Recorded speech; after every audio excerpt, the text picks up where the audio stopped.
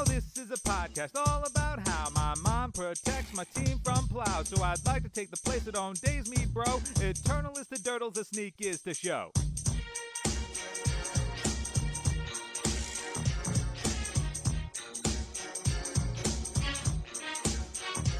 In card shops is where we tap black borderlands. On the stack is where we strategize most of our plans. Underground, dark, red, cast ad nos. Stop by force of will, flush a storm you just lost. Went into game 2, thinking gotta go off. Couple lotus pedals hit the tabletop. I'm fighting one little counter war, mind break trap. Guess you gotta go with goblins without flashback.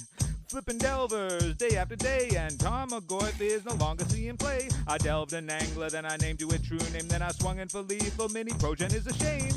Chalas, yo, this is bad. Locking one cost spells on the play like that. Is this what decks with Eldrazi looking like? Shit, this game's gonna be tight. But wait, I got K-Command Edict and all that. Is this the kind of draw I need to steal this game back? They got a thought knot, Cavern to Smasher. I hope I can hack it in the winning in bracket.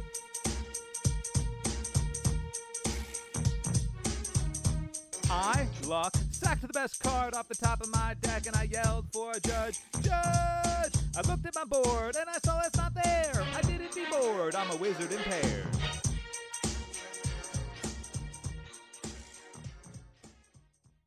Hello and welcome to Eternal Dirtles. I'm your host, Zach Clark, and with me as always, Nathan Golia. Nate, how's it going? Pretty good, Zach. How about yourself? I can't complain. It's early still. Yeah, right. I'm really excited for tonight's show. We've got a great guest, Callum Smith, who has been working hard on an Arclight Phoenix deck in Legacy. Recently made it to the finals of the Legacy Challenge with it, but we've also seen the deck, what was it, 9-0 at the Star City Open into like a 14-1 or something like that. And I love Arclight Phoenix, as listeners know, and I've played this deck a few times, and Callum's been a great sport about putting up with all my crazy ideas via, Source and Facebook messages, but he's really doing a lot of work on it. So let's welcome in Callum. Yeah, thanks, guys. Thanks for having me on. I'm very excited. Glad to have you. Yeah. Your ideas weren't too crazy, but they were drifting off a little bit. What, you didn't like Narcomoeba Double Prized Amalgam? I loved it, but it didn't work. Yeah, I understand. Yeah. Callum, I actually went back and listened to our set review for Arclight Phoenix, and I know I've told this for a couple times, but I bumped it up to like third in the queue, and Zach, you said to me, I think you're smoking the funny stuff as soon as I read this card. But I immediately was like, this card is resonant and fun, and I'm just wondering, was this a case where you saw this card when it was spoiled and were just like, I have to build something around this card, or did you start to see it percolate over time in Modern and Standard? Yeah, it didn't really jump out to me as something that I wanted to build straight away. It was whenever I see a new set, I pre-order any cards that look abusable. So this one jumped out, and the Runaway Steamkin looked abusable as well. So I pre-ordered those for like $2 or $3 worth each. Yeah. And I just thought, it's worth having these cards just in case something happens. So I didn't even think of making a Legacy deck at all at the beginning. But then it started to see some play in Standard. I was like, okay, that seems cool. And then it started seeing play in Modern. And from there, things progressed. But yeah, it didn't resonate with me straight away. But eventually you got there, and I think that's that's what's been fun so far, is just really finding this combo. For those of you who aren't familiar, the combo is Dark Ritual and Buried Alive, which Buried Alive is a triple entomb for creatures only. And then all I have to do is cast one more spell that turn. And I think that we didn't mention it on the cast. I don't know if it was immediate that it came up. I know it had been bandied about a bit in the source. When did you decide, or what made you sort of decide to explore it, or what was your first sort of inkling as to where that combo could be slotted into? Yeah, so a little bit about myself. I'm not really a very competitive player. I'm fairly casual, and I like Timmy decks. I like to try and abuse silly interactions and stuff, but I'm just also hopelessly addicted to this game, so I talk about it and play it a lot. So that's where the competitive side might look like it comes from. So Buried Alive has always been a massive pet favorite card of mine. It's just so sweet. I love the flavor of it. I love the art on all the versions, and I love the Necrotic Ooze decks and stuff. And so I got the idea first from Ethan, who's Monkeys Can't Cry on MTGO. He's very, very good AMP player who also won the challenge last week. He plays a lot of Spanish Inquisition, and he posted a picture of his sideboard plan of 4 Buried Lives and 4 Arclight Phoenixes. And he put a screenshot of attacking with 3 Arclight Phoenixes at turn 1. And I was just in love. Yeah, right. It's just so sweet. And then Patrick Schuster, who's Orim 67, the Dredge King, he then started talking about a kind of a reanimated deck. So it was a Griselbrand deck, but with that interaction in the deck as well. So we were just kind of like messing around talking about the idea. And I kind of just passed it off as a bit too cute. And but I still wanted to kind of try and check out the interaction. So I actually built a very, very first terrible deck to play at our like local weekly Legacy Nights, which was kind of a take on the old Black Death deck, if you know that. It was like Chain Lightnings, Lightning Bolts, Thoughtseize, Dark Confident stuff. So it had Swift Spear as well, Manamorphose, it had Young Pyromancer and Therapy, it had Bloodghasts, Entombs, Faithless Looting and stuff. And it was just straight black-red. And so I goldfished it a bit and it felt terrible, but it was pretty cool. So I was going to take it, and then I think something happened, so I couldn't go. But then as I was goldfishing it more, I realized the really busted hands like would be just Dark Ritual Buried Lives. So I was like, okay, let's give this a bit more of a go. And then where the deck really, like the deck idea really came into my head was I was very bored on Monday at work. I messaged our local London Legacy chat saying, all right, guys, it's Monday. I'm always bored on Monday. Let's make a deck to play tomorrow at our Tuesday Legacy Night. So I sent over the thing, and it was like, it had Culling the Weak and Bloodghasts. Yeah. Whoa. Now you're speaking my language. Yeah, I think you would have liked it as well. It was Culling the Weeks were the extra Dark Rituals, just to Buried Live and stuff. And it was going like pretty heavy on Faithless Lootings. I think I was already playing blue because I said, well, you want to play Instants of Sorcery, so you have to play cantrips. But yeah, it was much more like almost like Zombardment actually. There was even 2 Goblin Bombardments in there. So maybe I'll have to send this to you afterwards. I'll play this, yeah. Yeah. Are you kidding? I can't wait. No. So yeah, again, like I was kind of goldfishing it, and when you have like a Bloodghast and you Culling the Weak it and play Buried Live, it was pretty cool. So then I was built it for our Tuesday Night Legacy, and then while I was at work during the Tuesday, I had better and better ideas. I was thinking, okay, you need to just play like all the cantrips. And so I didn't even have Ponder in the first one. It was just like Brainstorm because I wanted to put back the Phoenixes if you draw them. Right. And then I actually got to 4 color with Mentors and Lingering Souls before the Young Pyromancers again. So it was really just a mess. But then I went home and wanted to build a more straightforward, streamlined Grixis version before the night. So I put that together and then 4-road our Legacy Night with it. Great. And against some pretty decent decks and players as well. So it was okay, let's give this a go.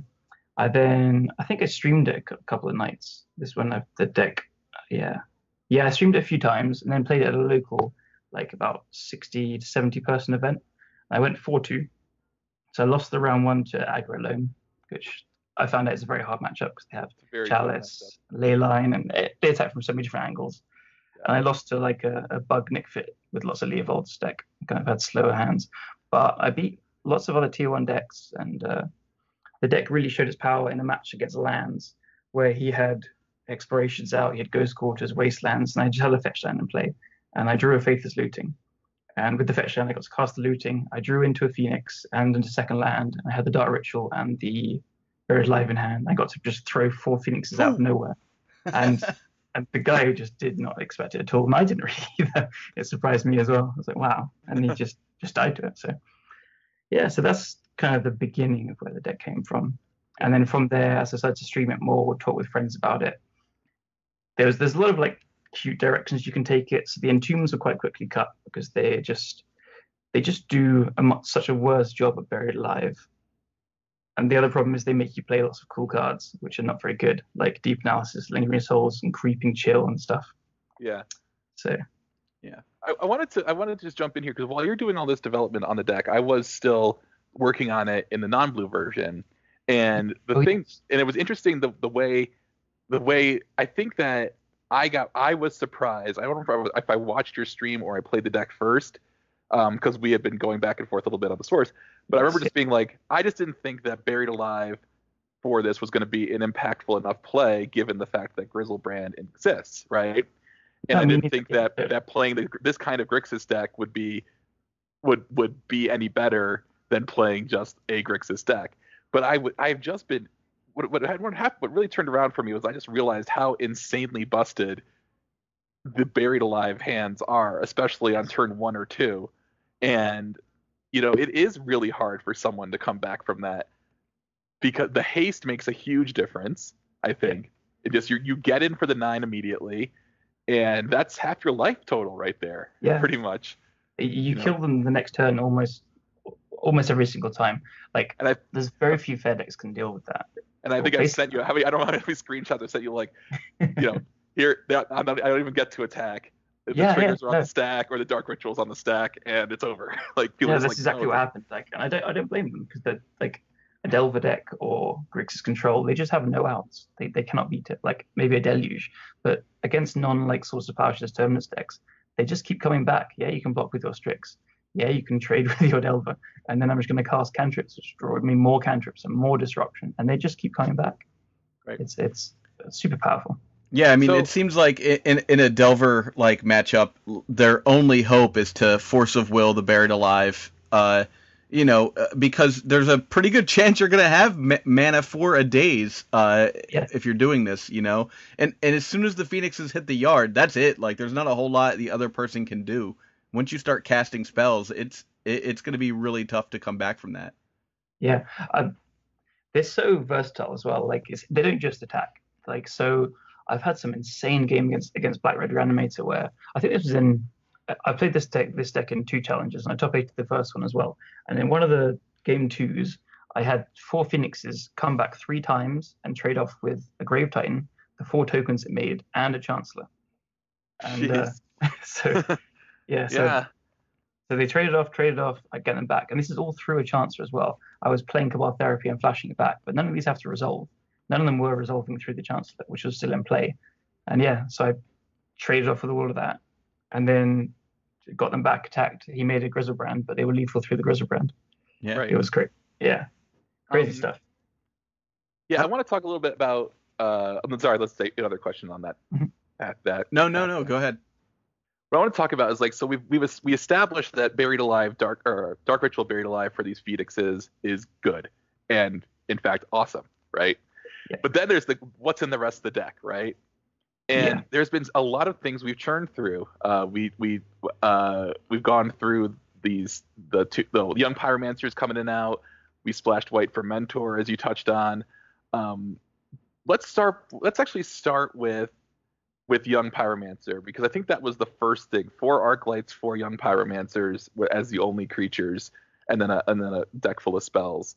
Yeah, actually, there's some even earlier kind of ideas, which Peter White is a very good friend of mine from London. He's the person I started talking to about the deck at the very beginning first with, and he's Power 22 online. So if anyone plays online, they'll know he likes very, very weird and cool decks, and he loves brewing. So he was my brewer to come with this, and we were trying out. The very first things were more combo focused. So the interaction of LED and Infernal Tutor, it's a tutor and you get 3 mana. And Buried Alive costs 3 mana. So we're like, okay, well, we can do that.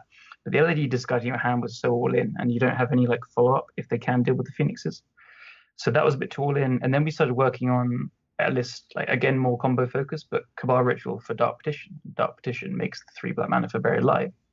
So there was almost like a Storm version. But again, it wasn't just cutting it, because all the good hate against you that Storm usually struggles with is good against you, but you are just a worse Storm deck. We eventually got to. So we ended up on these orthogonal plans to the Phoenix plan. And exactly. I think that's where we want to go, because we've churned through a bunch now. We started with the 4 Young Pyromancers, and I don't remember exactly. Maybe you can jog my memory. You ended up switching from Young Pyromancer to Mentor and splashing white. Was that because the main deck, or was that a sideboarding situation? I forget exactly what the... That was just me trying to see how much I can push the deck. So okay. Yeah. I think I literally just added a couple more Lotus Petals, changed the dual lands to white, and played Mentors. And you get some better sideboard options, arguably. But well, the sideboard was insane in that deck. Yeah. Serenity is great. Kambal is insane. Yeah.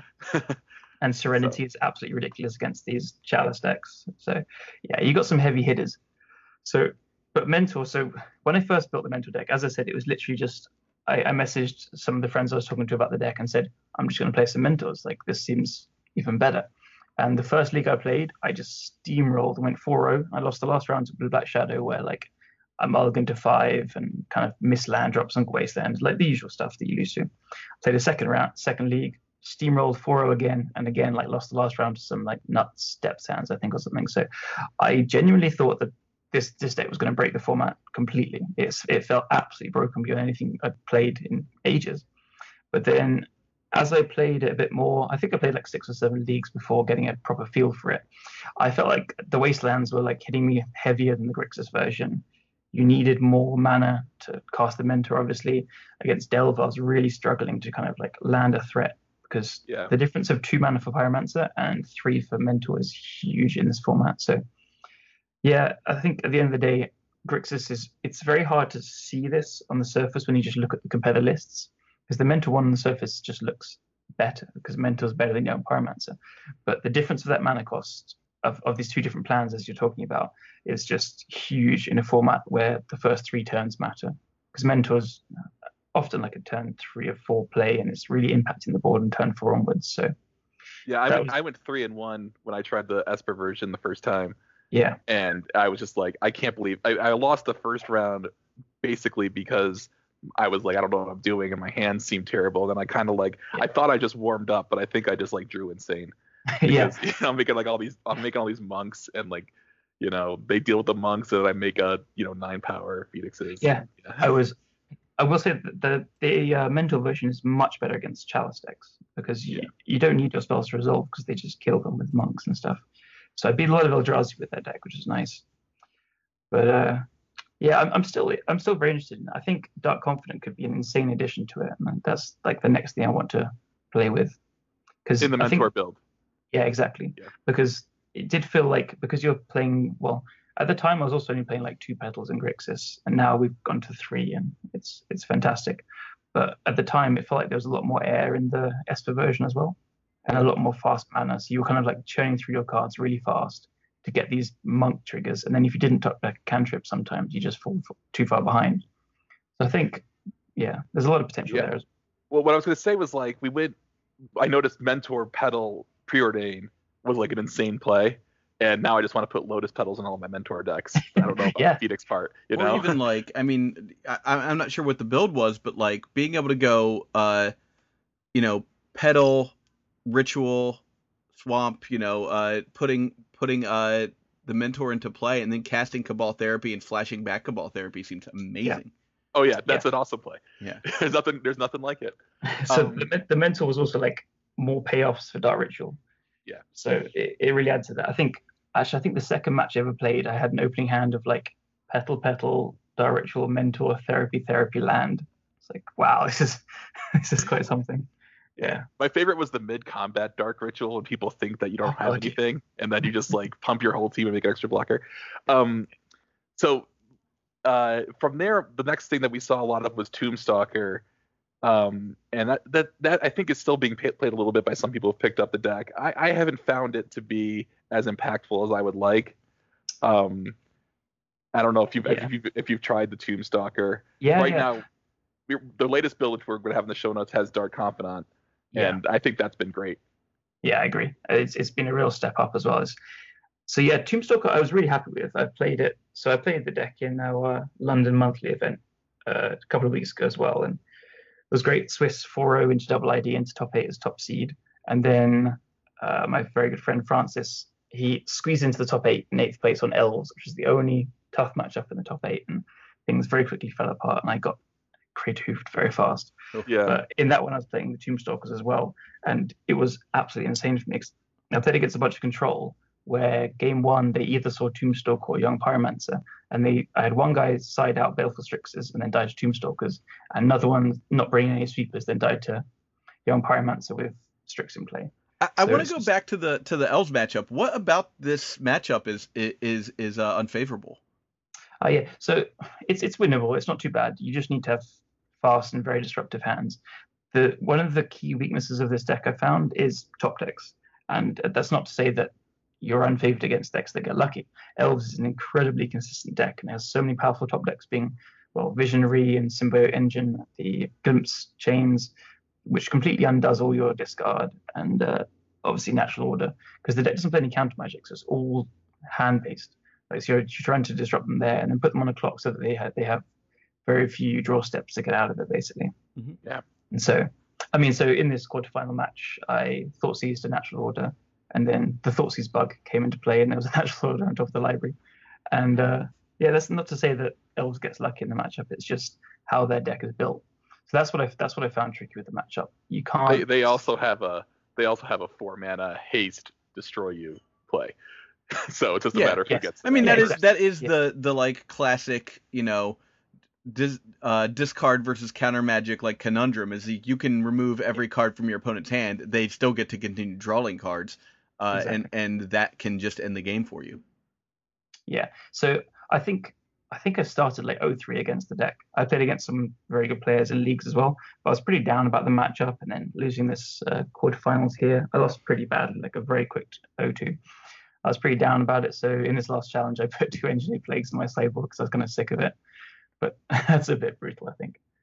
But yeah. So. Oh, I read your note. It was like you could take the Engineered Plagues out when I played the deck last night, and I played against Elves. I won because the player was playing it for like the second time ever. But it was still funny because I was like, he goes like Forest Elvish Mystic, and I'm like, you got to be kidding. Like that's like the one thing. You won't play against Elves. You can take those out. I then played against Francis at our weekly, like straight after the Sunday of the top 8 thing, on our Tuesday weekly night, and I think I had game 1 I had turn 1 combo, and game 2 I had turn 1 Ritual Liliana and Last Hope. So you can win the matchup. You just have to do that every time. Exactly. Yeah. So we're on this Dark Confidant build and you've mentioned Dark Confidant a few times throughout the development of this deck. It seems like a card you're coming back to a lot. One thing that I think, people probably looked at the show notes by now, but we mentioned it, is that this deck is yes, we have 12 blue cards or 12 cantrips, but we're not running a lot of counter magic. We're running 2 to maybe 3, and it's usually a daze or spell pierce. There's no Force of Will anywhere. Yeah. And we are a discard deck, and Dark Confidant, I think, works well with that, just because it gives you more discard in a way if you really need disruption. I completely agree. Like, the power of this combo is because it's from very low resources as well. It's really just 2 cards and one other spell, which could be a cantrip, whatever. Like, you can just do it off 2 mana and a cantrip and a card in hand. It's very, very low resources, but because of the nature of discard, you're like trading 1 for 1 with your opponent, or therapy sometimes hits extras, or therapy sometimes misses. So you are hemorrhaging some card disadvantages with Lotus Petals and Dire Rituals as well. So I will admit, Dark Confidant was not my idea really, and I think someone suggested it on the source, and I kind of mulled over it and then passed it along, just thinking it seemed a bit slow to me, a bit clunky. And then Bob Huang actually suggested it maybe a month ago, and I kind of brushed it off, and for the same reasoning. But I think as I've started to understand the deck more, and as, especially importantly, other people know the deck more, they know how to play against it and stuff. And now the card advantage is mattering more, that the people understand what they should be countering and stuff. Yeah. So that's part of it. So the thing is, I hadn't played Dark Confidant at all till the challenge. I just put 3 in there. My gut said you should play 2. And I cut a Thoughtseize for the 3rd one, which is heresy. The 4th Thoughtseize should go back in. But I think so? Yeah, I think so. Okay. You could cut a Lightning Bolt or a Daze or a Pyromancer or a Dark Confidant, but there should be 4 Thoughtseize in the deck. But yeah, he completely overperformed in the challenge. I played against Depth 3 times, which I think is our hardest matchup. And off the back of Dark Confidant, getting me back cards and finding me the combos quickly, I was able to beat all of them. Yeah. So I think going forward, we'll probably see Dark Confidant as I hesitate to say a staple of the deck, but I think we'll see him over Tombstalker. Although Tombstalker was still very good. I think there's a lot of merit to it. He really helps the Delver matchup, especially. Just blocking Delvers and being hard to interact with. But yeah, sorry, I'm looking to see with the first person to mention Dark Confidant on the source. I shouldn't be doing that. Anyway. I think it was an Italian person, Talpa, maybe. Yeah. Yeah, and I just the thing is this deck operates in that like we're trading one for one until we win, but it's like we also have the ability to win early, sort of like a Storm, somewhere between Storm and like almost like a Jund deck, right? Where you just build an overwhelming board advantage. Because the interesting thing about if theoretically the Dark Ritual Buried Alive is 2 cards, but then you end up with 3 in play, and they're attacking creatures or blocking creatures and stuff like that. The other thing one of the early criticisms of the deck was, but if someone Source to Plowshare as your Phoenix, it's gone forever. I was like, yeah, but they're using a card, and there's still 2 more Phoenixes. It's fine. Right. Yeah. Right, and I think that where a lot of people have been hung up too, and where I admittedly was hung up, was like, well, what happens if this thing's in your hand? And not only does that, not always happen with all the card movement, but you can brainstorm them back or push them to the bottom with Preordain. But you therapy yourself for Phoenix, I want to say, geez, it's a higher percentage than I think people think. It's a lot. There are a lot of games where you actively are trying to cantrip into the Phoenixes to kind of therapy yourself, because you have a therapy kind of sitting around. And I will admit, this is not an interaction I even considered when I first built the deck. It just kind of came up in a game where I had a Dark Ritual, 2 therapies, and 2 Phoenixes in my hand. I think this actually happened on the SCG as well, against Adam on Elves, where I kind of like saw the line and was, wow, this is not bad. It's still right. 6 power attacking on turn 1, and you've therapied them, and then the therapies you can flash back again as well. So therapying them. I think one of the fun things is therapying them for whatever surgical extraction or force of will or whatever it is, and then you therapy yourself, and you can always feel your opponent just be like, they know what's about to happen. They're like resolves. Yeah. Oh. Yeah. I've had a couple of times come up online where I have the read that they have a force of will, but online nobody ever checks who you're targeting. So I just target myself with the first therapy to get it resolved. Then I therapy them for like a removal spell. Then the Phoenixes come back at the beginning of combat, so they're kind of screwed. Yeah. Cool. Zach, did you want to jump in, or we want to talk about some matchup analysis here?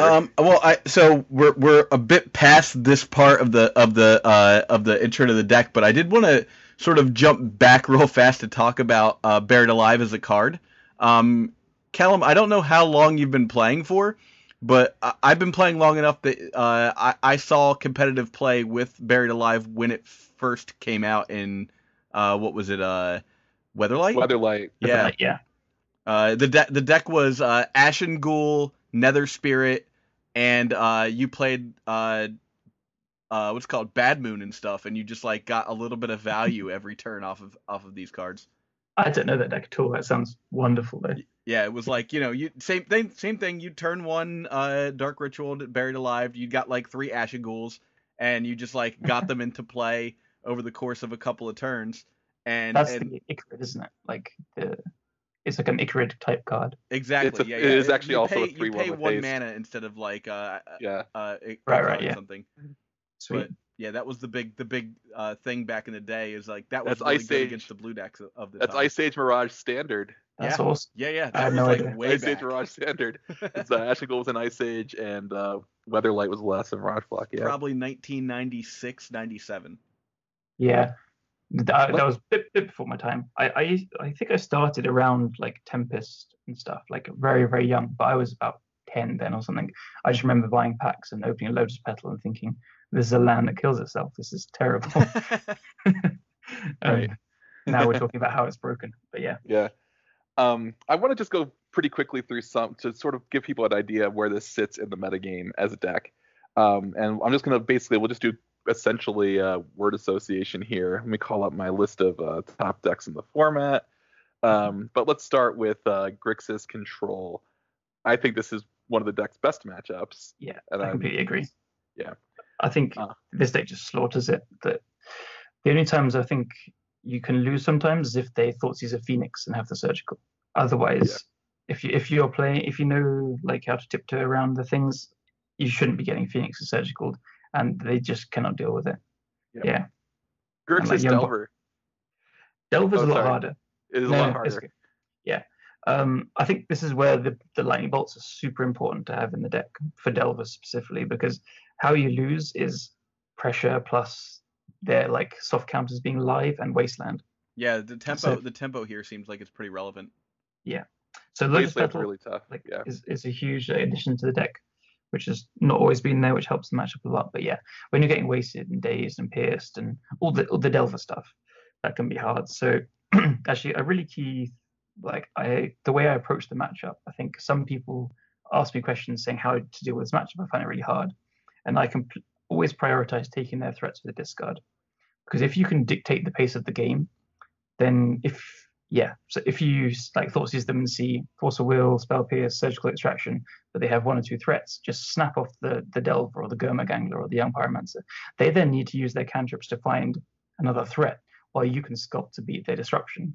And if you're dictating that pace of the game, then you should be able to come out ahead fine. Right. Because you're the one with the information of their hand, basically. How about Miracles?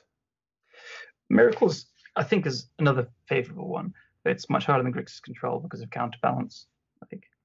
I feel like when you lose to Miracles, it's just because of counterbalance, almost always. Or you have like a slow hand. I suppose Terminus is probably not great either. Kind of.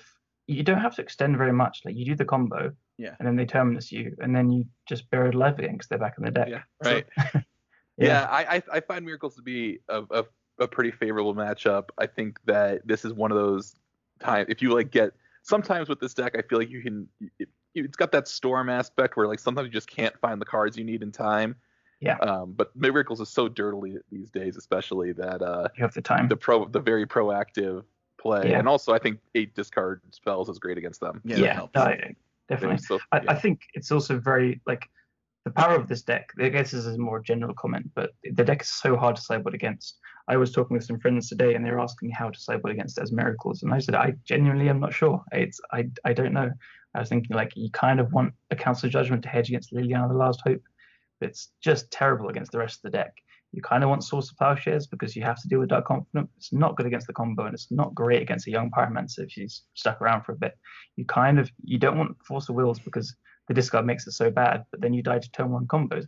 You want Surgical Extraction, but it's not good against Young Pyromancer or Liliana or Dark Confidant. Like everything is situationally good, and the discard can just like pinpoint and take the things that you're weak to, and it's pretty brutal. Do you want to talk about, should we group all Chalice decks together, or do you think there's a significant difference between the way Loam, Red Prison, and Eldrazi play? I guess with Loam is sort of different. Yeah, I think Eldrazi is the hardest one by quite a lot, actually. Like, their Fast Clock is, and Wastelands, and Thought-Knot.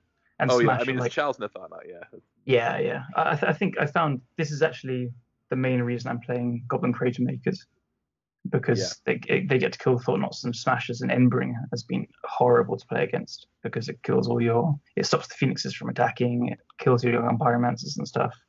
So, I don't know. So yeah, Goblin Crater Makers are basically just for Eldrazi, because I found that one's so hard. And they have ley lines as well, Fairy Macabres. So my general sideboarding plans against Chalice decks are to take out all the discard on the draw and have some Thoughtseizers on the play.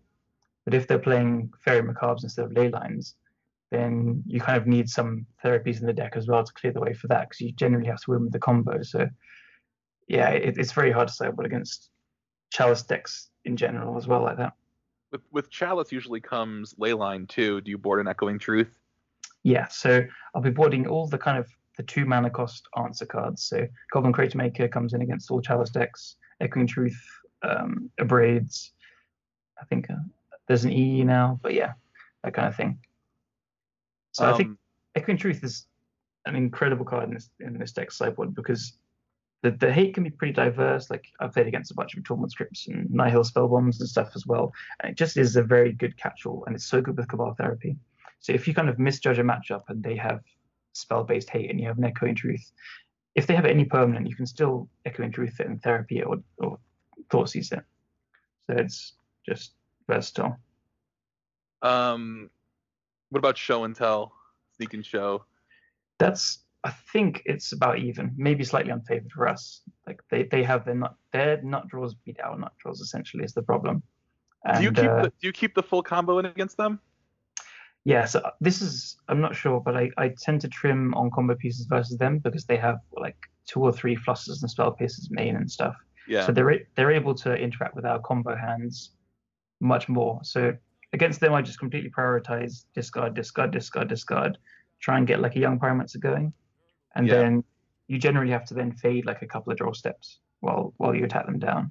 So I always feel like Show and Tell is a more impactful 3-mana sorcery, and I trim down combo pieces quite a bit in terms of in favor of more interaction, because I think you can win with your other creatures, or even just like a hard cast Phoenix if you end up running out of stuff to take out. But I definitely agree. That's how I approached it as well. You kind of they are the more powerful deck. You have to respect it, so you have to just play control as best you can, and then as I said, it usually comes down to they have 2 or 3 turns tops to kind of draw into the combo, and then you just hope they don't. How do you feel about Reanimator? Reanimator I think is very good actually. Game 1 is very tough again. You can like turn 1 them, and like if you get the combo quickly and you turn off the reanimates, it can be good, and Daze helps a lot. But post sideboard, Tormod's Crypt is just a house. Yeah. So right, you've been a real proponent of the 4 Tormod's Crypt sideboard. Yeah. I resisted, but I was wrong. I played a league with it, and I was like, oh god, this is insane. It looks so innocent, and like it just doesn't look very powerful. But so this is by far the most asked about card. Every single time someone sees the deck, they just say, well, what about Surgical Extraction? And it's a fair question, because it does look kind of weird, because Surgical is such a commonly accepted sideboard card because of the power of Black-Red Reanimator, especially. Like people say you need to have turn 0 interaction. But the problem with turn 0 interaction is Surgical is reactive. So this deck plays very little counter magic, so you can't really protect your hand from anything. So every single graveyard-based deck is playing discard as well. So Reanimator has unmasks and their own therapies. Dredge has therapy. They're all going to see your hand before going it, because everyone plays Surgical. So we have 2 days and 2 spell pisses to try and protect the Surgical. So I really want something proactive to play. So Tormod's Crypt is just, it's been phenomenal. And I keep telling people to play it, and every single person that plays it enough comes back and says, it's overperformed. And I think you said, sorry, go on. Oh no, what I was going to say was the fact that it's got more utility than I thought. Where I think Surgical in this particular deck, you don't always need something like Surgical that's going to pick off a Snapcaster target. You can usually just you can play this, which is proactive, and like you always say, you can cantrip into it on turn 1 if you're on the play, and then have it out instead of having to have it in your hand and have it get discarded. And then not that you would always bring in Surgical or Tormod's Crypt against a deck like Miracles or Grixis Control, but if for some reason there's something in someone's build that you really want to hit with it, it's pretty much as effective because of the nature of our deck having the Phoenix combo to close the game out very fast. Same thing with something like lands. Oh, it's great to pick off their loams. How about we just clear out their graveyard and win the next turn? Yeah, exactly. So if they draw another loam, then all the lands are gone as well. Yeah. They're not going to be dredging for 9 turns in a row. Exactly.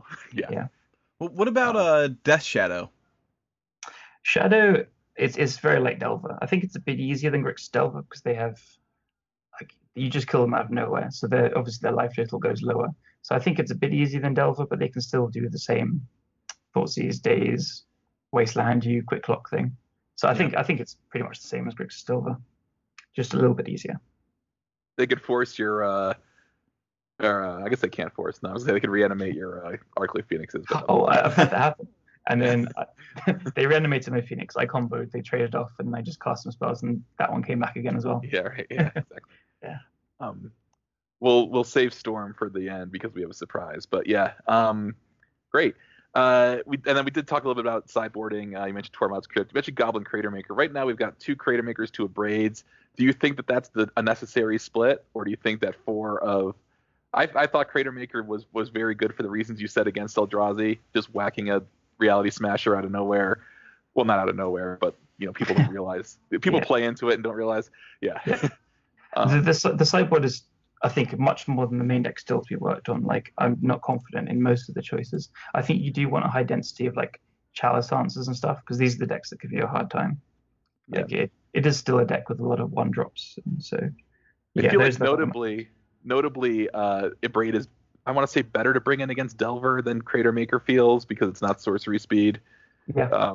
So you can, if you think, if you want that extra removal piece, it's a little bit better. Yeah, definitely. I've seen Delvers play Grafdigger's Cages a bunch recently as well. So it kind of kills the Tome on Delver, which you're kind of afraid of, and it hedges against Grafdigger's Cage. So I like Abrade against Delver a lot. Crater Maker is just a bit too mopey. Yeah. Yeah. It's slow, but it's very versatile. It's excellent against D&T as well. It kind of gets under Thalia. It kills their Vial equipment. It gets under Prelate on 2.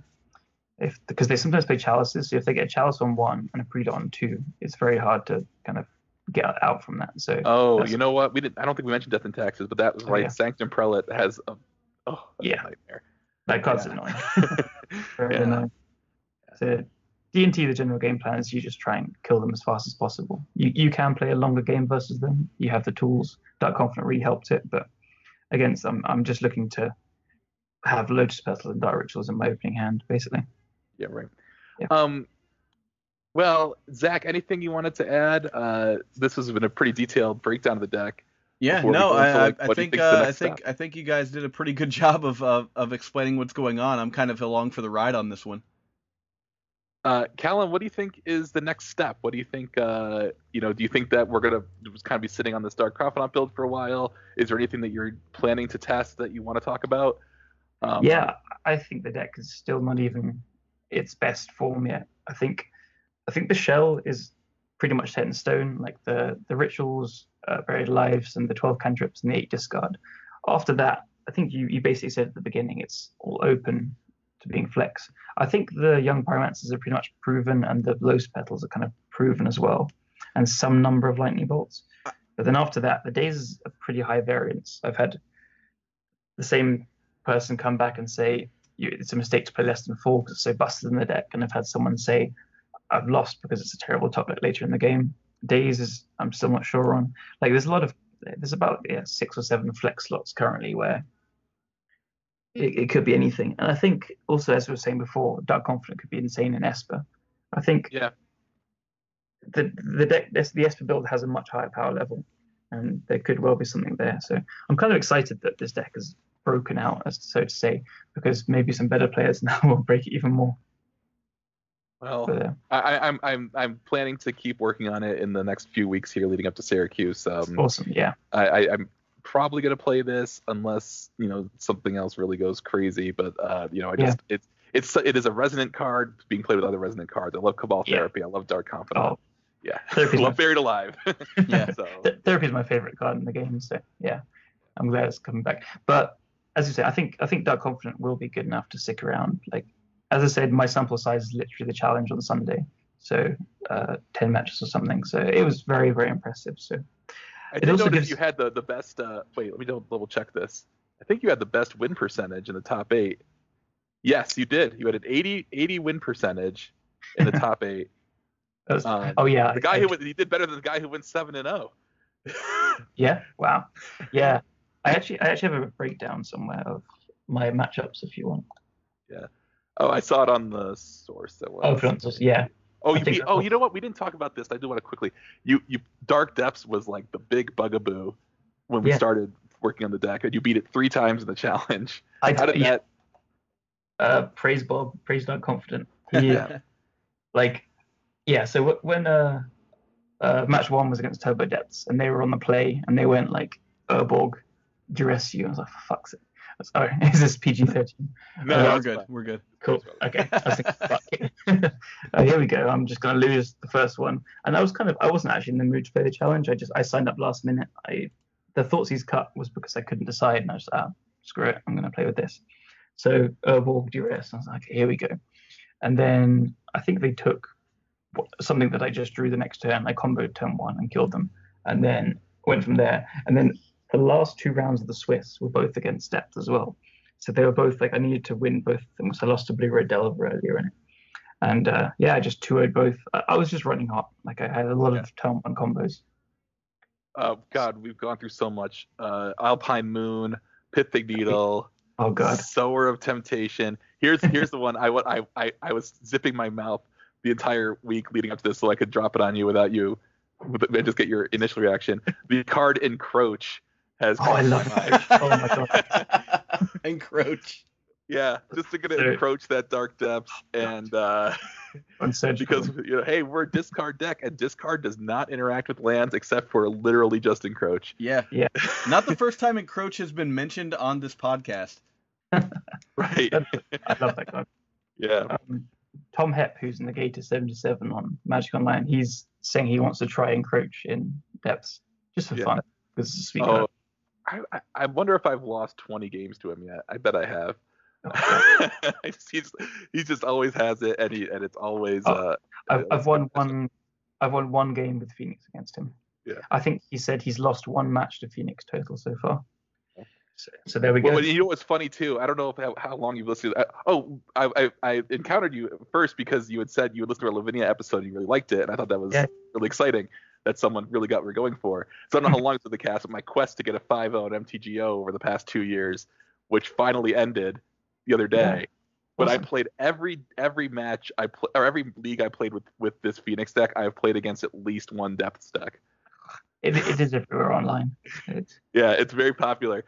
And it's just like, I mean, it's funny because I've gone 4-1 with it, and my loss was to the literal worst matchup. But luckily the monkey's off my back. But yeah, I mean, I've played it a lot. So I think there was when I was like reporting a league to Pete, who I was like first building the thing with, we kind of started saying to each other, I played against Depths in the league, and that meant a 4-1 basically, because the deck was so good at the beginning that we were kind of beating everything else, because people had no idea what to do against it, which was fair enough. But then 4-1 just meant we played against Depths. But that was the bogeyman. And Alpine Moon was like, it's so narrow, it's a terrible card, and everyone's telling me it's a terrible card, but. Well, the worst part about it is, even if you put it on Dark Depths, they can decay it and win immediately. Yeah. That's the thing. So that was one of the things that people said was a problem with it. But if you break down every card you can combat Depths with, they can answer it in one way. If they can discard it from your hand, they can. If it's a land like a Caracas, they can wasteland it. If it's a permanent, they can Abrupt Decay it or Assassin's Trophy it. Nothing is safe. Nothing is sacred. Yeah. But they play less Abrupt Decays and Assassin's Trophies than discard and tutors for wastelands, and they can't tutor for any of these cards, and they have very little kind of filtering. It's just a bug that has Brainstorm. So you can just discard a Decay and then play an Alpine Moon.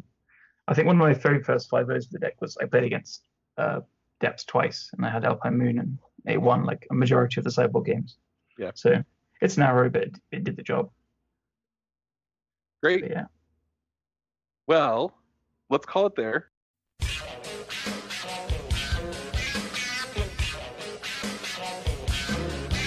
Let me tell you something, brother. You're here listening to this Eternal Durdles podcast, but what you need to do is go over to Eternal Durdles Patreon, www.patreon.com/EternalDurdles, and show your support, brother. Yeah. All right, so we've got a real treat now. Joining us and Callum is Cyrus Corman Gill. Let's see, where should we start with your accolades, Cyrus? Let's say Star City Games Open champion, Eternal Weekend finalist, Vintage Super League competitor, and most recently winner of the MTGO Challenge. Purveyor of Lion's Eye Diamond.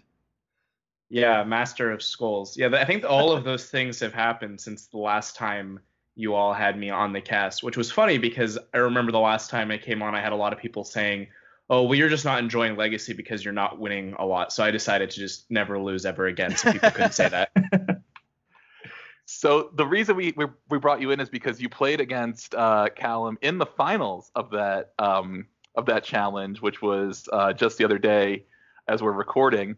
And it was funny because I follow you both on Twitter, and I was watching you both separately.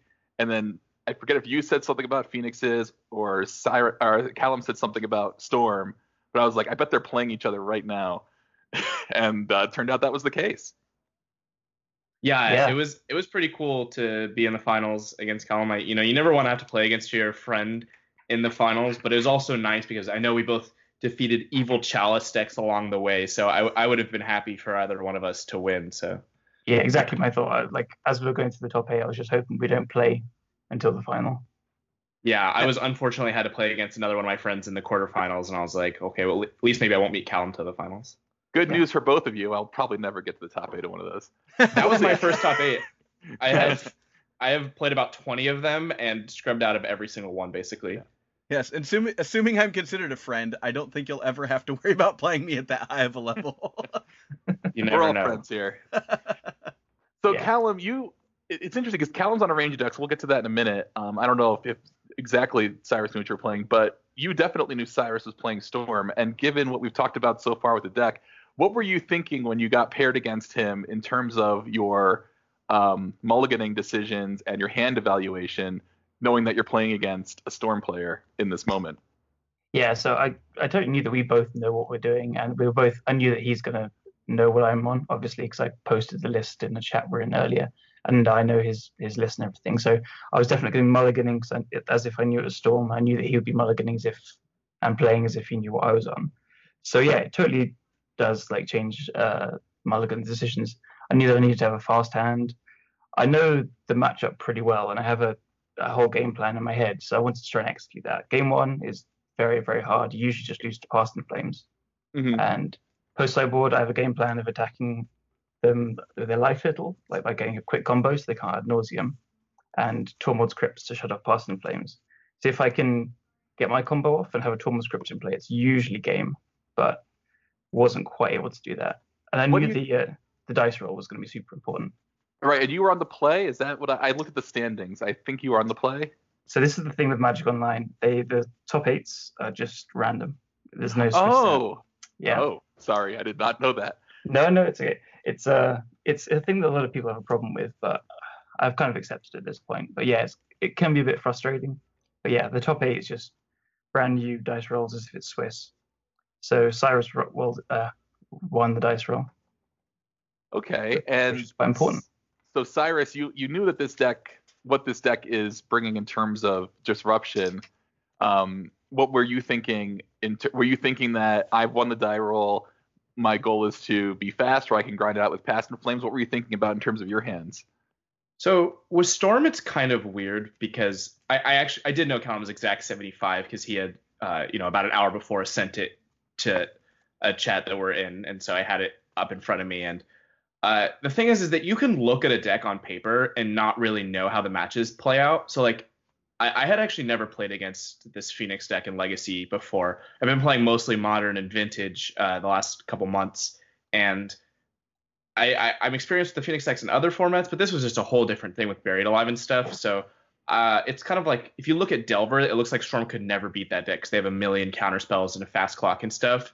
And looking at this Phoenix deck, it has a lot of different like 2-ofs and 3-ofs and stuff, it felt like, and I wasn't exactly sure what to expect, but I messaged some of my friends that play Storm and I said, hey, what is this matchup like? And what they kind of said to me is it's a lot, at least in this specific matchup, it's a lot like playing the Storm Mirror, but your opponent has a bunch of Mirror Breaker haymakers like Dark Confidant and Young Pyromancer kind of, but the downside is that they're forced to empty the Warrens every time. So I knew that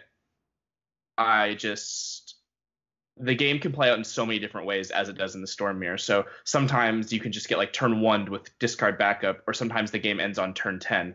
And it's really hard to evaluate what your hand trips and what kind of hands you can keep, because you don't know the context of your opponent's hand when you're trying to formulate a game plan. So Callum might have a slow Dark Confidant Young Pyromancer hand with a lot of Thought Seizes, or he might have like a turn 1 Dark Ritual, Ponder, whatever, Lotus Petal, Buried Alive. Yeah, right.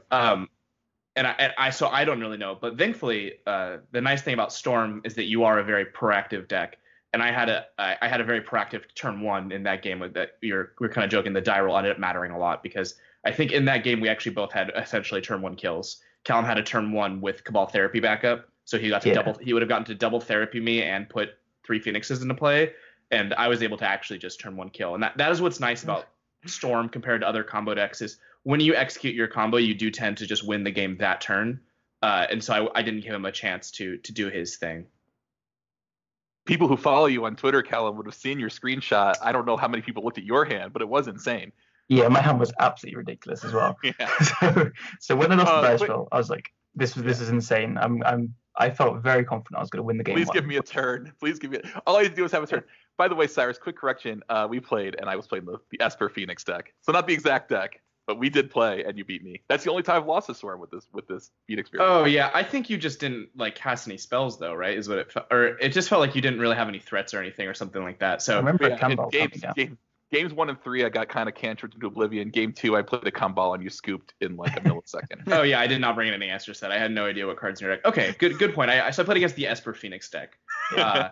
I did not remember that, so that's good. No, I it's just fine. remember them all being kind of non-games, like on both sides. Yeah. Right.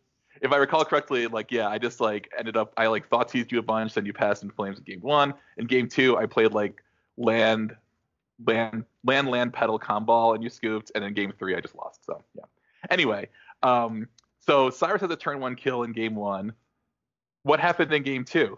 I think actually I want to just talk a bit more about the game sure. one because it Sure, wasn't yeah. just he didn't have a easy turn one kill. I watched the replay and I think it's very, very easy to take away that he ponder shuffled and got an Infernal Tutor exactly what he needed to kill me off it. And I think it's very easy to look at that and think he got very lucky. But I'm pretty sure, myself included, would have lost that game, and I think a huge majority of people would. Because I watched back, he went Island, Ponder, Shuffle, Lotus Petal, Ponder, and then your hand at that point was 2 Dark Rituals and one other thing I can't remember. Lions of Diamond for sure. Yes, yeah. And then on top was a Preordain and a Ponder. So you're kind of insulated against a Thoughtseize or a Cabal Therapy. You have like cantrips to carry on the next turns, but you went for it and shuffled and got the tutor. So I think a majority of people would have kept that second Ponder and lost. So Yeah, I knew that. So the thing is I knew Callum was playing therapies and days, and so the reason I wasn't and also Dark Confidant. So the reason I wasn't super comfortable just trying to keep cantripping is that my hand at that point is pretty weak to both therapy and days. So if he has any of his like 6 pieces, I think you play 4 therapy, Yeah. 2 dazes. If you have like Yeah. those 6 pieces, disruption is pretty bad. And also, I'm not necessarily super well equipped to play a grindy matchup because if we're gonna do like the grindy top deck thing, Yeah, he's that's- kind of pre-boarded for that with Dark Confidants and having a plan of just attacking me where when I'm trying to grind, I just have to sit there and hope I draw the right cards or cantrip a little bit, but I can't discard threats that are on the table. So that's true. yeah, so I decided that it didn't really get better for me and I need to Ponder Shuffle. So yeah, it was pretty exciting. I went Island Ponder. Yeah. I think I saw one cantrip. I decided that wasn't good enough. Maybe it was just, it was not a cantrip, but I shuffled Yeah. that and then hit another Ponder off of that. So then I was able to go Lotus Petal Ponder. And I saw that hand of like the 2 cantrips and a discard spell, and I decided I just needed to really try to win this turn. So I shuffled again, and in 8 looks I found a 6 of, and then was able to go Petal, Dark Ritual, Lions of Diamond, Infernal Tutor for Tendrils for exactly 20. It was beautiful. It was the exact storm count, no cards left in hand. It was great. Yeah, exact mana. It was awesome. And when you say 6 of, you're talking about Dark Petition as a potential out there too? Yeah, Ad Nauseam would almost certainly win the game too if I'm casting Ad Nauseam from 20 life with 3 mana floating. Yeah, right. Good. So I actually did not realize how, because I just saw the screenshot. I was like, oh, he just had like an awesome hand. So, Yeah, no, it was there you it was go. very interesting line actually.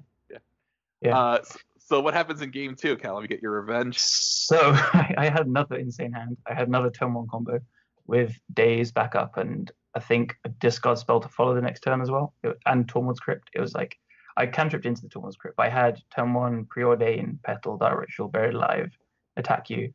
He just played land cantrip, I think.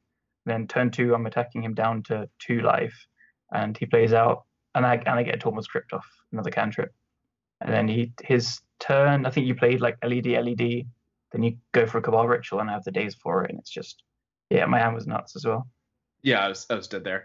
I did not have a win through the Tormod's Crypt. My line in the game too. So I did have a win without Tormod's Crypt. But once you played the Tormod's Crypt, my line was I needed to Infernal Tutor for Ad Nauseam for 2 life, and then my Ad Nauseam needed to be my last lines or one of my last 2 lines of diamonds and a cantrip, and I can't flip any other cards that cost mana.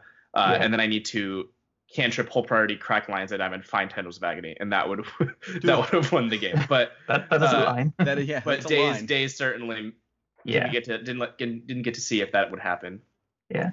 We asked Callum about his sideboard plan. I forgot to ask you, Cyrus, because we did talk about game 2 just now. But and we know, so Callum, Tormod's Crypt comes in, and Yeah. Sorry, so the card. I forget what it was. Spell Pierce. Spell Pierce, yes. Yeah. So I think I bring in 2 Spell Pierce and 4 Tormund Scripts. And what goes out? 3 Lightning Bolts, a Basic Island. I'm still not sure if it should be Basic Island or Basic Swamp. I don't know. But a Basic and I think a Young Pyromancer. Mm-hmm. Are you just bringing in 1 Spell Pierce? It's 2. 2 Spell Pierce. Yeah. I know that I tend to. This is from the Storm side. When I bring in Flusterstorms and I have to either cut the Basic Island or Basic Swamp, I leave the island. Because it's more important to be able to fetch. Like you'll want to do like your turn 1 cantrip and then turn 2 more likely fetch, right? So it's nice to have more blue sources that you can fetch to cast your Fluster. Yeah. With this though, I think my deck is basically black with a tiny red splash and a blue splash for cantrips. So I think like all my disruption is really discard based. That makes sense, yeah. Yeah, it's heavier black than Storm usually, which is weird to say as the Skull deck, but yeah. Cyrus, what did you sideboard? There's one. I think there's one special spicy card that you brought in, but let's. I saw Callum's sideboard, and my takeaway from that was that he has not surgicals, but a million ways to exile my entire graveyard because he has the 4 Tormod Scripts and a bunch of ways to find them. And then he also had some Spell Pierces, but then he also just had a bunch of answers to Empty the Warrens, and he could just kind of fly over Empty the Warrens or possibly beat it with Young Pyromancer, which I think you were playing. And so I decided to cut Dark Petition and my second Pass in Flames because both of those cards are really bad when you don't have a graveyard because one uses your graveyard, one uses Spell Mastery. So I cut those 2, and then I decided I didn't actually think Thoughtseizes were very good in the matchup because Thoughtseizing a Daze isn't necessarily the best plan. And then like Thoughtseizing, you don't really want to get into a discard war. So the problem with getting into like a discard war where you're both trying to just discard each other's hands and play off the top of your deck is that kind of what I talked about in game 1, where Callum has a backup plan of just playing creatures and attacking me. So like it's really bad to try to out discard the opponent who can play Young Pyromancer and play Dark Confidants and hardcast Phoenixes. And also, notably, there is a chance Thoughtseize could just only be able to take a Phoenix, which I don't think is a real reason to not play it. But it was on my mind. The 2 life is incredibly relevant as well. And that's the most relevant part is the 2 life. So I brought in Flusterstorms, and then I debated bringing in Echoing Truth for the Phoenixes and for Tormod Script, but I decided that was a little bit too clunky if I don't have a Lion's Eye Diamond, and it's pretty likely that Lion's Eye Diamond would be a target for Callum's spells, especially since he had that Engineering Explosive, so he could destroy it. So it might be a hard time for me to get Hellbent if I have Echoing Truth in my deck. And then I also brought in Extirpate, which is the kind of weird card I played this week. So 42 AD on Moto Martin Bonacek has played Extirpate for I think 10 years now, a decade in Storm. I think you got it from some Italians though. Yeah, that's the meme. But Extirpate is kind of what people used to play before Surgical. It's a black split second instant, which search target, exile target card from a graveyard, and then search that player's library, graveyard, hand for all copies of that card. And notably, you can't forget to exile from the graveyard like you can with Surgical. So, but it has split second is the relevant part. So it trades off Phyrexian Mana on Surgical Extraction to be split second. And that was kind of what our tech was to beat Miracles, because that deck is such a turbo Xerox deck where it just kind of churns through its deck with cantrips. The idea is that if you can eliminate one of the cards that you care about, it would be a lot easier to beat them because they have a very finite number of cards that actually mattered, but a lot of ways to find them. So that's the theory. I haven't actually had it work yet, but I think tonight was the first time I'd ever cast the card not in the mirror. So, or not tonight, the challenge. Well, I think what's interesting about it is I've spell pierced and dazed a lot of surgicals on my Phoenixes, and you can't do that to Extirpate. Yeah, that was like the perfect another thought process. It's definitely something that I think matters, that you can't counter it. So, how did that end up playing out in the third game? So it was kind of interesting. I think I turn 1 discarded Callum and saw a Spell Pierce, a couple Cabal Therapies, and some creatures. And I ended up taking the Spell Pierce with an Extirpate in my hand, with the plan to be he's probably going to cast Extirpate, and then he's probably going to cast Cabal Therapy, name something, and then I can Extirpate the copy out of his graveyard and the one in his hand, because Extirpate's pretty good against Cabal Therapy as well. And that would kind of let me get into a top deck war when I had a Lion's Eye Diamond, and I would feel pretty far ahead there. But then Callum drew a Thoughtseize, and he was able to Thoughtseize me. So now he knows my hand for when he casts the Cabal Therapy next turn. And then I have a Dark Ritual, which is the best card in my hand. So it's obviously what you would name with Cabal Therapy. And I draw another Dark Ritual. So I'm like, so I had to go Dark Ritual, Duress Cabal Therapy, Extirpate Cabal Therapy, leave myself with one card in hand. And that's a situation where Surgical Extraction would have been much better because I wouldn't have had to Dark Ritual to do it. So when he did this, I was delighted about it. Like my first reaction was, okay, well I was going to Therapy for the Dark Ritual anyway. The Extirpate, yeah, I can't counter it, but I didn't have any part of the combo yet. So like I have the second Therapy in my hand still as well. If he wants to Extirpate the Therapy, I'm fine with that because it's probably going to be naming that anyway. So when he Dark Rituals to then like Duress and Extirpate, I was over the moon. But then when I started like to think about it further, I was like, Cyrus wouldn't make that play. So I eventually got to the realization that he drew Dark Ritual for his turn. So I knew that was in his hand, essentially. Yeah. And what happened then was it just the case then that you didn't draw a Disruption or a combo in Cyrus? I think I drew a Brainstorm after that, and I brainstormed and I found a Dark Confidant and a Lotus Petal. So I also had a Tormod's Crypt in play. So I had two options. I could either Engineered Explosives to kill his LED and my Tormod's Crypt, or I could play Dark Confidant.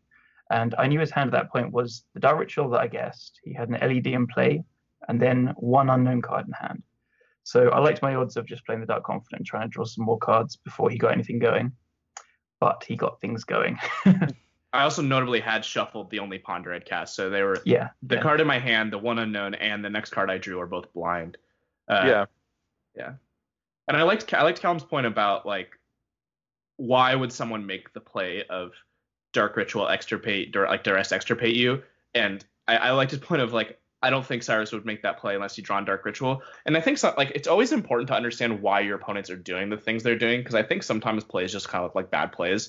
But I mean, especially like if you're playing in a premier level event or like in the finals of a challenge or something, like generally people don't just do things for no reason. Like a lot of people do really have logic behind the plays they're making, and it might not be the best logic. I certainly have poor logic on a lot of my plays, but he had a really good read there, and that was exactly why I made that play. Is that, in my mind, it's obvious Callum's going to Therapy for Dark Ritual, but I drew Dark Ritual, so now I have to make this play. So he's able to use that was my draw for the turn, and it just gives you info so you can kind of know what you have to work with. So it gave Callum time to think, well, like, okay, maybe if that card was an Infernal Tutor, I'm more incentivized to crack this Engineering Explosives. But since he has the read that it's a Dark Ritual, he feels more safe to play out a Dark Confidant.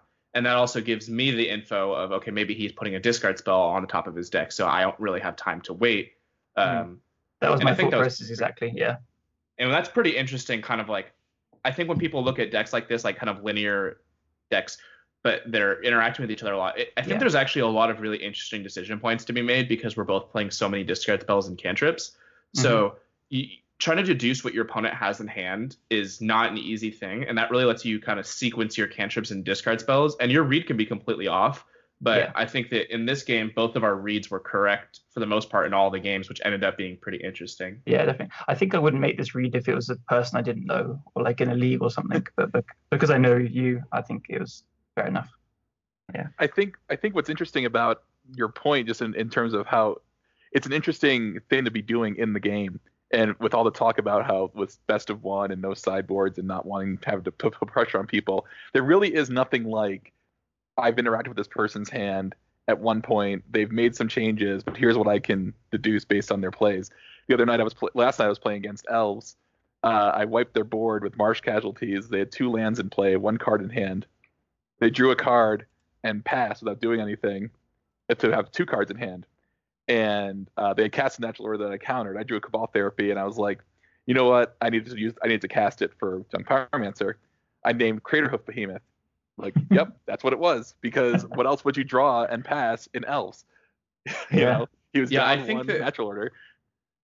Yeah, Hoof is like one of my favorite cards to blind read against Elves, because that was a harder situation, because you don't necessarily know what your opponents do. But I feel like I used to play a lot of Cabal Therapies, obviously having played Storm with Cabal Therapies for a couple years. And people, every time an Elves player draws a Craterhoof, they always get so frustrated. They're always like, oh man, I can't believe I drew this, because it's like the only spell on their deck they can't cast or whatever. And they're always so tilted in the most like consistent way where they're like, oh, of course. is the impression I always get. Like, oh, of course I drew this Crater Hoof Behemoth. And then I always blind therapy for Hoof after people do that against me. I'm like, oh, okay, I wonder what this can be. The reason I mentioned it was just like it's reading the situation is very rewarding, right? Yeah. Because from as you were describing the play, I didn't, we knew because you were describing it, Cyrus, but I didn't know that Callum could also deduce in the moment that you do the Dark Ritual, which I think is a really, fun point to make about why it's fun to play decks like this where you're looking at hands and where the format and know what the interaction points are. So really cool. Yeah, I think if you have enough experience in the format, you can really, really glean a lot of information in like subtle ways like this. It's not even just from discard, but the Crater Hoof example is perfect as well. Like in person events, it's even more so. You can definitely get reads off people like that. But even online, I think like when someone F6, that's a huge tell about what's in their hand. And or starts to draw step stop or stares at your graveyard after you draw a few turns in a row. Yeah. Like there's so many little things both in real life and online you can get, which I think, I don't know, maybe a lot of people aren't aware of these reads you can get, but they're there to get if you want to get an edge. Great. Zach, I want to make sure you get a chance to ask any questions before we. I'm just kind of taking all of this in because I literally haven't seen anything of this Phoenix deck, so I have it in front of me. I'm reading it off, and I'm just like, this is a thing of pure beauty. The way the way this matchup comes together too is like, it's the classic like linear deck versus linear deck, but yeah, like Cyrus was saying, like there's a lot of interaction between these two decks. Yeah, both Dark Ritual decks too, which I think is cool. Yeah. I think there was so the whole match took 1, 2, 3, 4, maybe 7 turns total for the whole match, but it felt pretty deep considering. And that's being generous too, because the game 2 essentially had no decisions on my end. So, but the games 1 and 3 were really. Game 1 was interesting from my side. Yeah. Game 2 was more interesting from your side, and then game 3 I think was pretty interesting for both of us. Yeah, definitely. In that third game, I really liked your play of playing the Dark Confidant. I think a lot of people there out of fear would just blow the Engineering Explosives. But the thing is if you get to untap with the Dark Confidant, you're so far ahead, and you're almost certainly going to win that game. And you have to make plays that win you the game, not games that don't lose you the game. And I think that you definitely did that in that last game. I hit the E on top of the library with the Brainstorm, so I was going to do it next turn as well. Yeah. Well, it's a 0 for Dark Confidant. Yeah. Exactly. Everything. Yeah. Great. Well, Cyrus will be on the VSL tomorrow. This is usually dropping on Monday, so if you're hearing this before Monday, it's whatever the next Tuesday is. Yeah. And I forget who you were up with, Seth Manfield, Andreas, maybe? Andreas Peterson and Andy Marketin. So it's actually going to be pretty exciting. I'm playing against the runner-up for Player of the Year, Hall of Famer, currently 3-0, Seth Manfield. And then Andreas was my only loss, my last pot. I'm 2-1 right now, and Andreas was able to beat me. And then Andy Marketin, I think a lot of people would consider up there with Rich Shea as, the best vintage player in the world. He's the Vintage World Champion 2 years ago. He won the Star City Games Vintage Open. And he is consistently winning a ton on Moto. And he's also 2-1 right now. And, I think he's one of the best vintage players in the world. So it's going to be exciting because also our records are 2-1, 2-1, 2-1, 3-0. And you need to go 4-2 to make the playoffs. So there's going to be a lot on the line. Now, if I 5-0 a Vintage League with the Flash channel deck I sent you, will you play it in the Vintage Super League? Yeah, I will not do that. I will tell the listeners of your podcast what I'm planning on playing though, which is because I think this will come out past when deck lists are due. So I'm planning on playing Paradoxical Outcomes Storm, to the surprise I think of basically no one. Yeah, nobody's surprised about that. I think it's the best deck in the format. I also am fine with that deck. I recently top-aided, actually the same weekend I top-aided the Legacy Challenge, or won the Legacy Challenge, I top-aided the Vintage Challenge with Paradoxical Outcome Storm. Yeah. So I'm planning on playing that. Ritual per the rules. You can't play Dark Ritual. So. Yeah, I could play a really bad Dark Ritual deck like World Gorge Dragon combo or Doomsday or Ad Nauseam, and I tested all 3 of those. I also did test Rector Flash. I hope that makes you happy. I'm happy. Did you have the channel? I wasn't playing channel because that's not good, but I did test all of those things, and I'm just going to go with Paradoxical Outcome Storm because as much as I like playing cool decks, I think it'd be pretty silly if the very best deck in the format is a Storm deck, and I'm going to not play it. I think that would be a little silly. Yeah. I recently played Paradoxical Outcome, the Vault version, at a meetup with the Long Island City vintage guys, and I ended up taking the event down, which if anything can solidify how powerful a deck is, playing it against people that are actually better at Magic than you are and walking away with the prize is got to be some amount of evidence there. Yeah, I think Nate mentioned that too when he went 4-1 with it in a league. It was like, I've never played Vintage before in my life. 4-1 my first Vintage league with Paradoxical Outcome. Yeah. Callum, where can we find you on the internet? So I'm known as White Faces, which is like a song name. I think it's pretty much on everything on there. It's Twitter, White Faces, White Faces on the source. Yep. Twitch, White Faces, and my name's Callum Smith, so you can find me on Facebook if you want to send me a message. Great. Cool. Well, thanks to both of you guys for joining us tonight. Yeah, it's been a pleasure. And thanks so much, everyone, for listening. I did want to also mention we picked up another a new patron this week. So thanks so much for that. And if you have the means and you want to support the show, you can go to patreon.com/EternalDurdles and help us out there. Thanks for listening, everybody. Have a great night. Thanks for having me. Yep.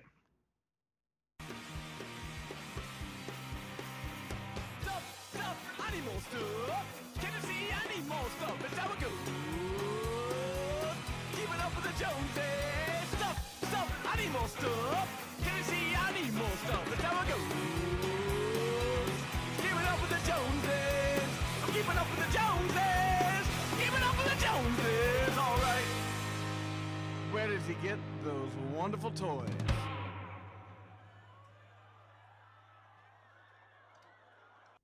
Eternal Durdles is supported by Audible.com. If you'd like a free audiobook and start up a trial with Audible, you can go to audibletrial.com/EternalDurdles, and they'll hook you up with a free book, and you'll be supporting the show. Thanks so much.